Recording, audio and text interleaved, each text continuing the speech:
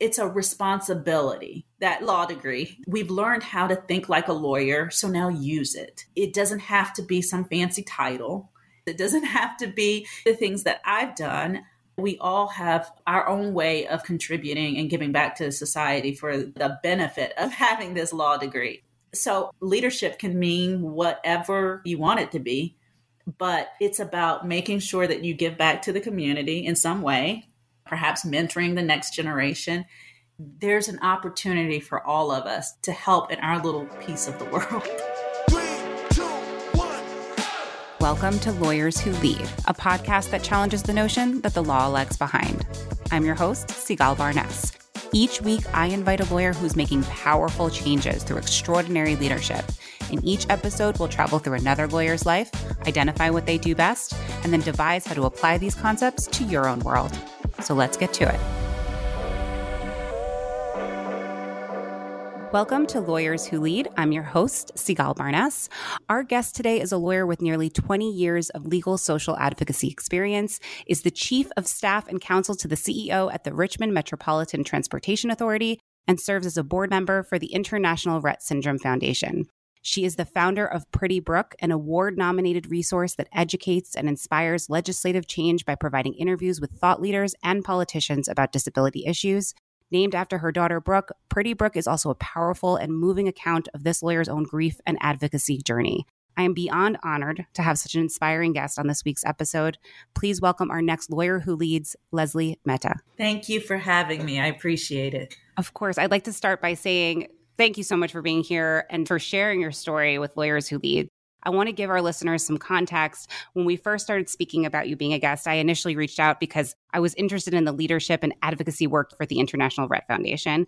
But as we started talking, we really connected, and you shared with me your personal story behind the work that you do. Could you share with our listeners the journey that brought you to the work that you're doing today? I would love to do that. It's a passion of mine, actually. I guess I'll start a little bit with how I got to that point. I am a Howard Law graduate, and we are all, it's ingrained in us to be social engineers. And so I crafted my trajectory in that way. I started out as doing associate work at firms, and then I was at a civil rights firm and other organizations. And then I was at the ACLU of Virginia, and I was the legal director there. During that time is when my daughter Brooke was born. I had been doing civil rights, social justice work, and it's a passion of mine. I continue with that. Part of that was disability rights work. It was one kind of small part of what I did. But then after my daughter Brooke was born, we found out that she was having challenges. She wasn't developing in the same way as other 6-month-olds. And we didn't know what was happening, but as I say, one finger prick in 2017 changed our fate. It was Rett syndrome, and we didn't even know what that was. We had to Google it. And that kind of sent us on another journey of trying to figure out what it was, how we could advocate for her. And then it became a larger thing of advocating for disability rights as a whole, which ultimately led me to being on the board of the International Rett Syndrome Foundation, where I'm very proud of the work that the organization does and help in a small way to contribute to that, particularly with lobbying for additional funding for Rett syndrome and advocating for medical research. And we started down that path. And unfortunately, in March of 2021, Brookie passed away. But I continue that work really as a legacy to her. We're still hopeful that there will be a cure for Rett syndrome one day. And I still advocate on my prettybrook.com website and the social media pages and all of those things for other disability issues. And I always say I advocated for other folks throughout my career. I can certainly advocate for my Brookie. And even though she's passed away, I still think of it as advocating for Brooke and others like Brooke. Thank you so much for sharing that. And thank you for trusting in me and this podcast to share this story. It means a lot. Although we're recording this right now in February, we will be releasing this the week of the 1-year anniversary of Brooke's passing to honor her. I really appreciate that too. Thank you so much. It's my honor to do that and to play a small part in that. I appreciate that so much. What is it about sharing your story and the work that you do? Why is that important to Brooke's legacy? Wow. I've worked hard on this kind of internally. I've thought about it because initially, when she first passed away, just in terms of my own way of processing things, the first thing that I wanted to do was dive in deeper. Honestly, I thought I need to take a step back because I do have to think about my own self care. So I took a step back and I actually still haven't ramped up quite as much as I'd like. I think about a little bit more strategically now about how I spend my time with this because I can go deep down into it and it can take you to a place of grief, honestly. But I actually was talking to my Congresswoman, Abigail Spanberger, who actually, she's been amazing. She actually sponsored the bill on Rett syndrome funding to be part of the DOD, is the Department of Defense. And she sponsored it on the representative side, the House side. And we talked numerous times. She's my own representative. Mm-hmm. And this was all before Brooke passed away. I informed her that Brooke had passed, and she actually ended up recording a message for our funeral for Brooke. Wow. She had met her a couple of times. And so I say that to say, when I was having a conversation with her to thank her, she said to me, Leslie, I know that you are a doer, but you might need to step back a little bit when it comes to this, because you also have to think about your own health, mental health. And diving right in might seem great at the time, but it may delay the mental health aspect of it. Mm-hmm. I say that to say that I still struggle with it, quite honestly, in terms of Brooke's legacy and my own self-care. But this work, to me, keeps her memory alive. Whenever I'm doing anything related to disability rights, when I'm advocating for something, accessibility issues, dealing with funding, medical research, caregivers, it's important that caregivers get the resources that they need. I'm thinking in terms of Brooke and her legacy. In fact, when we were doing those videos, sometimes she would look like she was nonverbal, but she had tons of expressions on her face. She would sometimes look like another video. Unlike my younger daughter, Blair, she was not really a fan of being in front of the camera. But Brooke, I would say we're doing this for other kids like you who need a voice. That would shift the whole thing for her, because I could tell, even though she was only 5 years old, that was a passion of hers too. She was all about helping. So when I think in terms of her legacy, that is what I think of. I don't want to do a disservice to myself or my mental health, but I also want to continue to keep her memory alive and to keep moving forward. And one day I hope and pray that there will be a cure for Rett syndrome so that other families do not have to endure what we had to endure. Absolutely. How do you find that balance? Have you found it yet? I have not. The thing is, there's a balance when you're caring for a person with a disability. And that is why I stepped back from the ACLU of Virginia.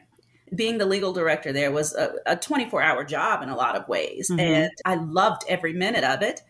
But I also had to think in terms of my family. Brooke was not able to walk or talk.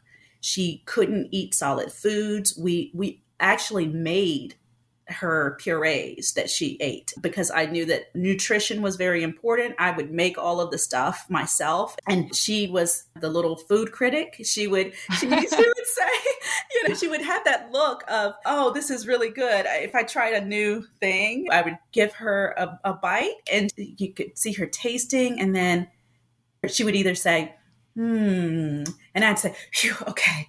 Or she'd look like, and I'd say, okay, we don't have to have this one again. That's okay.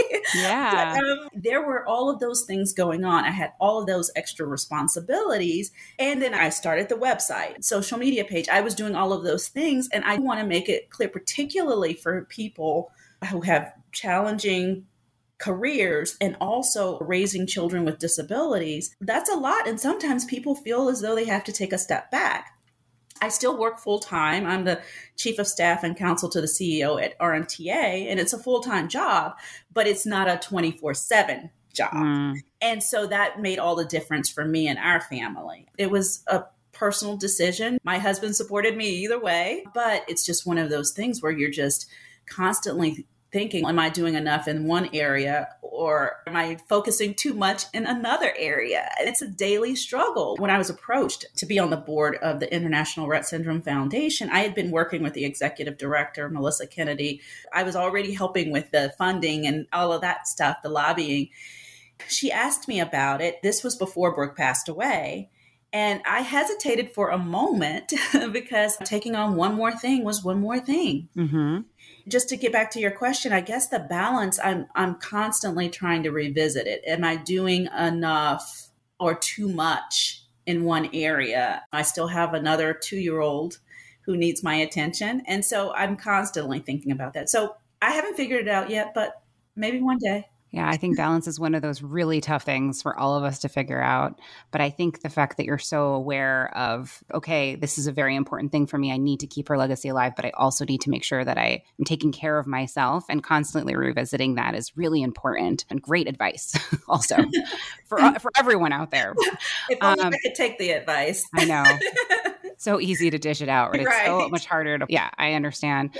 So I want to dig a little bit because you talk about how you're at the ACLU and you love it and you're doing great work there, but it is a lot of work. And then you decide to take this step back. Why I want to talk about this is because it's a moment that a lot of people, especially now, can understand, where people are revisiting their priorities in life, revisiting their purpose. What was the thought process in helping you make that decision? And then how is the job that you have today a better fit for you? And how do you weigh and value that?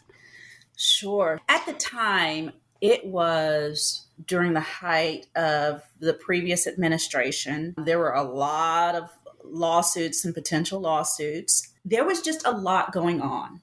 And frankly, and I don't know if that we talked about this, in 2017, Charlottesville happened. And we represented the Nazis. Obviously, as an African-American woman, that was not an easy decision. It just so happened to be my 10-year wedding anniversary. So I was actually down in, I think it was either Virginia Beach or Nags Head for our anniversary. We had just learned the month before that Brooke was diagnosed with Rett syndrome. I already had these kind of feelings inside about, do I need to do something different? Mm-hmm. A nurse, by the way, one of Brooke's multiple hospital visits, had said, so which one of you doesn't work? And I said, we both work. We're both lawyers. I had gone down this whole thing of we met in law school and all that. And she said, you realize you're not going to be able to work. You're going to have to 24/7 take care of this child. And so I had that in the back of that was wow. That was a hard pill for me to swallow. And I didn't agree with her, but I felt as though it was challenging my motherhood. Of course, yeah. A lot of times when we hear those things, it challenges. Right, exactly. And so I was taken aback, and I was still a relatively new mother. At that time, she was not quite 2. So those are kind of things in the background.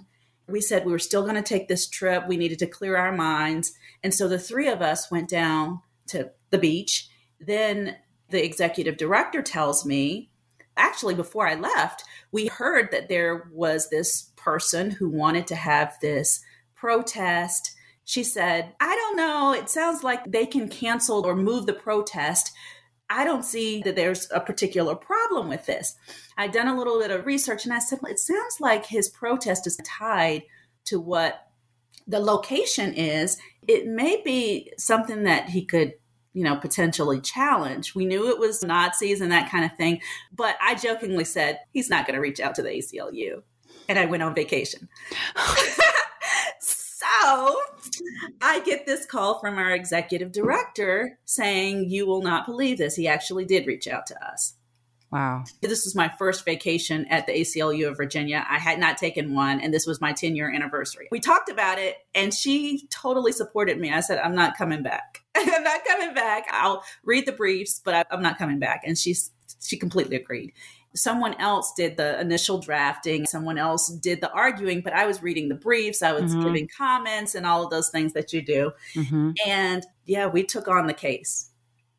Obviously, we did not know it was going to happen like this. There was no indication that there was any violence that would occur. We also thought if there was evidence on the other side, it would have been presented. And I didn't see anything like that. When I read the briefing, I thought, we might actually win this. I still to this day I'd never met him in person, so I don't know that he knows that I'm African American. And by some of the things that he said on calls, I'm not sure that he did know. But we took on the case, which was a hard one, because we felt that was the right thing to do. Freedom of speech must mean something. And it was certainly not an easy decision. And it was not an easy time. We got a lot of backlash, particularly after the violence and the death of Heather Heyer, which I understand the concerns on the other side. It's not something that's lost on me, particularly as an African American woman. But I just learned about the Rett syndrome diagnosis. We got death threats. Internally, there were a lot of people who made comments. My calls were no longer being returned internally in some instances from other ACLU affiliates. It was a rough time. And so all of that kind of played into me needing to do something different. Yeah. So that in a nutshell is the process. I just took a little time to kind of think through what things would be satisfying to me and still keep a toe in the legal community. Yeah. Some of the things that I do outside of the legal community, the lobbying, and I'm on a commission for racial equity and equity in Virginia law. I was appointed by the now former governor of Virginia. Those kinds of things are sustaining as well. I would like to mention when people are thinking about their legal careers, I always advise young lawyers to think of it in its totality. I feel as though your day job is one aspect of it. Yes. Once you get that law degree, you can do things like be on commissions, on boards, advocate in the community. I started out with my personal advocacy portion, just what do I want to do? And I started doing it. You don't need a title. You don't need someone to tell you that you can do it. You can do it. So that's my long-winded way of answering your question. No, it's wise words, Leslie. Really wise words. I want to make sure that we get to this. So you're going through this diagnosis. You're reassessing your professional career. You are trying to figure out how to continue to be that social engineer while also taking care of your family and yourself. It's a lot. Yeah. Is there any advice that you could give to friends, family members, coworkers about how to support others going through the loss of a child? I think when it comes to grief, it's individual and unique. I think that even though my husband and I were both going through the same thing, we handled it very differently. But for me, one of the great things is that I have two wonderful, amazing sisters. My mother is amazing. I have friends and neighbors who reached out. The thing about it was they didn't wait for me to tell them what I needed. They just did it. Blair was a year and a half old when Brooke passed away. My mom, my sisters came. My best friend Kim came. They cooked, they cleaned. And then neighbors, people I didn't even really know who were down the street, brought casseroles. Something as simple as sending a text or saying, I have a picture. I'm not sure if you have seen this. I don't know if you want to see this right now. I can send it to you if you like. So if I were not in a place that I'd feel up to looking at another picture, then they wouldn't send it. Right. I say this all the time. Her school was amazing. She was still in virtual kindergarten. And one of the things that I kept saying was, she didn't get to finish kindergarten. And they did this whole program and they gave me a certificate of completion of kindergarten. People ask, if there were a fire, what one thing would you grab besides your family? It would be that certificate. It meant the world to me. They released butterflies. They have up a little plaque at the front of the school with her name. It keeps her memory alive. And talking about Brooke, it was for me to say her name, to just acknowledge that she existed for 5 years. Sometimes you just like to hear that person's name. She was a person. She was funny. She hated school some days. Just a regular kid. People who care can do all sorts of things that could be beneficial and continue the memory of those who are grieving. So it's not one thing, and it's continuous. She's always here in my heart every day. So if someone waited, they said, oh, I didn't really say anything, so maybe it's too late. Don't think that. Okay. If you think about it in a year and say, I didn't say anything before, but I wanted to reach out and see how you're doing, do that. Just say it. Even if it's been years later, just say it. That's my advice. I think that's great advice. There are people who maybe wanted to say something and didn't know what to say and then felt like it was too late and don't know what to do. And I think it's really powerful to hear from you to say it's okay at any time, and really wanting to just be able to keep her memory alive, to say her name out loud. Mm-hmm. That's powerful and impactful. And I wanted to ask you, if you don't mind me asking, I know it's only been a year since her passing, but what do you think Brooke would be like today? How do you think she would have grown? Oh my gosh, that is such a great question. When I think about how she would be now, I think about how she would have a relationship with her sister. It was still very new. When Blair was born, Brooke felt like she was taking over. So we'd have Mommy Brooke sleepovers because she was feeling as though she wasn't getting enough attention. So then it was eventually, okay, I don't need sleepovers anymore. So I realized she's getting used to this little baby. And then it started becoming a cute little relationship between the two of them. And I have this one picture of Brooke and Blair looking at each other, and it looks like Brooke is trying to impart wisdom on Blair. It's so cute. And I think that their relationship would have grown stronger. And that's one of the things that's heartbreaking to me, because I have two sisters and I cherish our relationships. But yeah, that's the part that I think about. Like, how would that have grown? And Brooke was getting a lot more proficient with her Tobii eye gaze device and being able to say what she wanted to say through the device. So it makes me wonder, how would things have been? And then certainly as we inch closer, hopefully, to a cure, how would it have been if there had been a cure and she could walk and talk and have more control of her hands and do those things too? Those are some of the things that I think about. Thank you for sharing that. Yeah. I feel like we've learned so much about you and your journey today. Out of the whole experience so far, if there was one thing that you took away from this experience with Brooke, what have you learned the most? Resilience. I thought I was a tough, resilient person before Brooke. We were older parents. I was 38 when Brooke was born. I was 42 when Blair was born.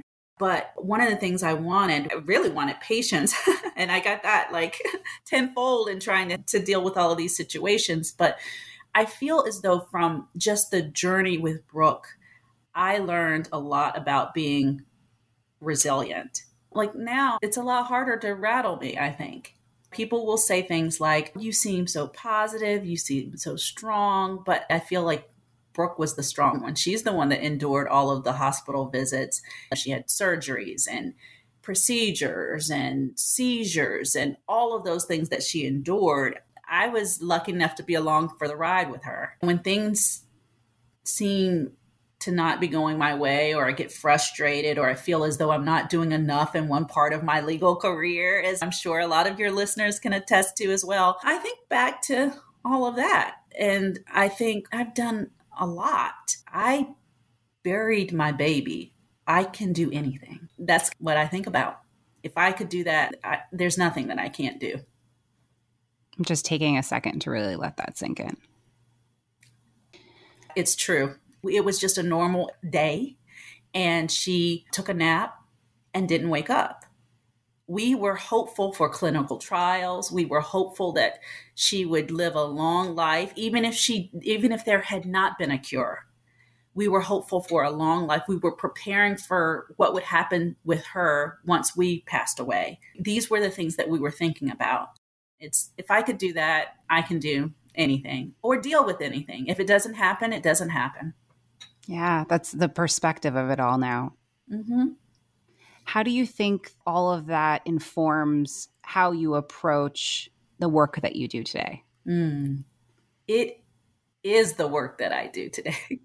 Even when we talk about big, multi-million dollar projects and reviewing the contracts and whether this is going to happen or whatever, it puts all of that into perspective. So it doesn't have to necessarily be social advocacy. I think that one of the things about being a lawyer I've always thought was interesting is that no matter how you practice, no matter how you do what you do, you get to bring yourself to the work. Even if it's just a contract, you get to bring who you are. And so I don't know, I feel like it's incorporated no matter what into what I do. It's incorporated into the advocacy that I do. You bring who you are to all of those things, the passions that you want to do in the side work that you do, the volunteering. We were all blessed to have this law degree. And then at that point, it's up to you what you do with it. I love that so much. And I will say right now, based on this story, that I want you on my side, Leslie, if I ever meet If I get to choose one, it's going to be you, Leslie. I'll tell you that right now. Leslie, Yes. Thank you for this. I can't tell you how much this conversation has meant to me. I know it's going to be really impactful to our listeners as well. One more question, and then we're going to wrap up. If there was one thing you could improve about the legal industry, what would it be? One of the things that is really important to me and has been is the mentoring piece. And I get to do that a little bit now sometimes as well. I think that for me, it is very important to be able to retain lawyers of color and women lawyers. It is paramount. And what can we do as a community, a legal community, to make sure that happens? There are so many who, for a multitude of reasons, decide that they're going to drop out and not participate in any aspect. And it is concerning. Not everybody wants to be partner at a law firm, but there are so many who don't find a space for themselves. And it does make me wonder, what is it? What are those issues? There are women, people of color who just find themselves not fitting in one way or another. And I like to mentor young law students or folks who are just starting out. But sometimes that's not necessarily the issue. There are high percentages of females who are graduating from law school, high percentages of people of color graduating from law school, but somewhere along the way, people fizzle out. Mm-hmm. And so I don't necessarily have the answer, but I think that's something that the legal community needs to look inward about. What are the obstacles? It probably couldn't have happened because of all the things that were going on with my career when I was at the ACLU, but perhaps under different circumstances, it could have worked. Maybe there could have been a co-legal director position or something like that. I'm just kind of thinking off the top of my head. I wasn't creative enough to even think of those kinds of things. I will say my husband is a very good support as well, but just in our culture, women are the ones usually who are doing the bulk of the caregiving.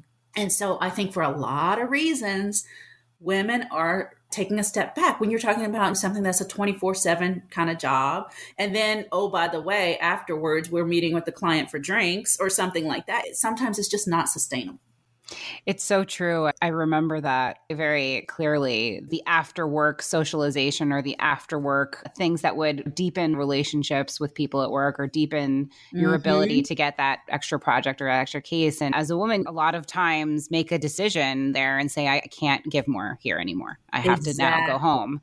And it's not just mothers. I started having those feelings before I became a mother, because first of all, I was thinking about potentially being a mother, but even of those of us who choose a different path, if it's all white men There are lots of things that you can have in common outside of race and gender. Right. Don't get me wrong. But at the beginning of my career, when you're talking about somebody who's 45 years old, who you think is super old, and you're 25 and Right. you have nothing else in common but to maybe talk about, oh, you have a child. I used to be a child. There's really not that much. And you do feel isolated and different. And maybe this isn't the place I need to be. And there could be a lot of other reasons why women and people of color drop out. I don't know all the stats and all of the reasons, but I feel like those kinds of things can contribute to feeling like other and not feeling like you belong. And I will say, I don't necessarily think that it's always intentional on the part of the people at the top. I'm not trying to say that, but it's a feeling, it exists, whether or not people intentionally want to do it or not. Yeah, I think inclusivity requires intentionality, right? That is so true. That's so true. And it's going out of your way to be aware of the nuances that are involved in being inclusive. That is so true. That's such a good point. Yeah. And 20 years ago, when I was starting out, I don't know that people were thinking like that. Hopeful that things are changing, but I don't think 20 years ago people were as intentional about it. That's a great way to say it. Thank you. And I think what you're doing from a mentoring perspective is so important because I think being able to really speak to people about their experience and, like you said, identifying the times where the fizzling out starts to happen and the why behind those fizzling out really requires actually speaking to people that are going through that at the time. Because I can talk till I'm blue in the face about my experiences 20 years ago, but that might be old information. I don't know unless you're actually talking to people who are going through it now. Yeah, absolutely. I think it's great work and I love that you're mentoring and I love that you're really doing the work to help identify what those things are. And on that note, what does leadership in the law mean to you? It means so many things. I think it is important in terms of giving back.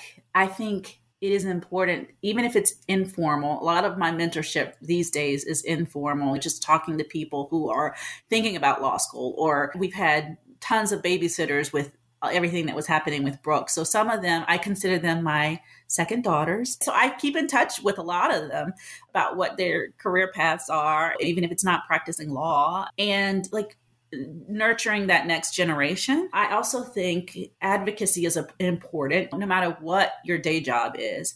I think it's a responsibility. That law degree is a responsibility to do things with it. We've learned how to think like a lawyer, so now use it. And it doesn't have to be some fancy title. It doesn't have to be disability rights. It doesn't have to be any of the things that I've done. I think that we all have our own way of contributing and giving back to society for really the benefit of having this law degree. So I think leadership can mean whatever kind of aspect of it you want it to be, but it's about making sure that you give back to the community in some way, maybe perhaps mentoring the next generation and doing something. Just do something. Do something to help. It doesn't have to be any particular thing. Just do something. It reminds me of what you said earlier about bringing yourself to the work. Like we all bring ourselves to the work. What I hear you saying is this combined obligation of using the gift of the law degree that we got with whatever it is within us that can positively impact society, whatever that means for us, whatever drives us. Yes. And there's so many things that can be done. So there's an opportunity for all of us to help in our little piece of the world. Yes, absolutely. If anyone wanted to support you in your advocacy in making sure that we keep Brooke's legacy alive, making sure that we help others in Brooke's situation, how can they do that? So first, please take a look at the website, prettybrooke.com. It's Brooke with an E. And we also have a Facebook page, Pretty Brooke. We still do the YouTube channel as well, same name. But also, I would invite people, if they're particularly interested in Rett syndrome, to learn more about it at International Rett Syndrome Foundation, because it is a great organization doing great work as well on Rett syndrome research. Wonderful. Thank you so much for sharing your story today. I also want to once again say that we will always remember Brooke Mehta I feel very honored to be able to be part of remembering her 1 year passing. Thank you so much. On behalf of the leaders and future leaders listening, thank you, Leslie, for everything that you do. Oh, I thank you so much, and thank you for doing this. I really appreciate it. Thank you, leaders and future leaders, for listening today. We have a new guest every week, so don't forget to join us next week. If you enjoyed this episode, subscribe or follow us anywhere you listen to your favorite podcasts. You can also follow @Lawyers Who Lead on social. Let's celebrate and continue to build a community of leaders in law together.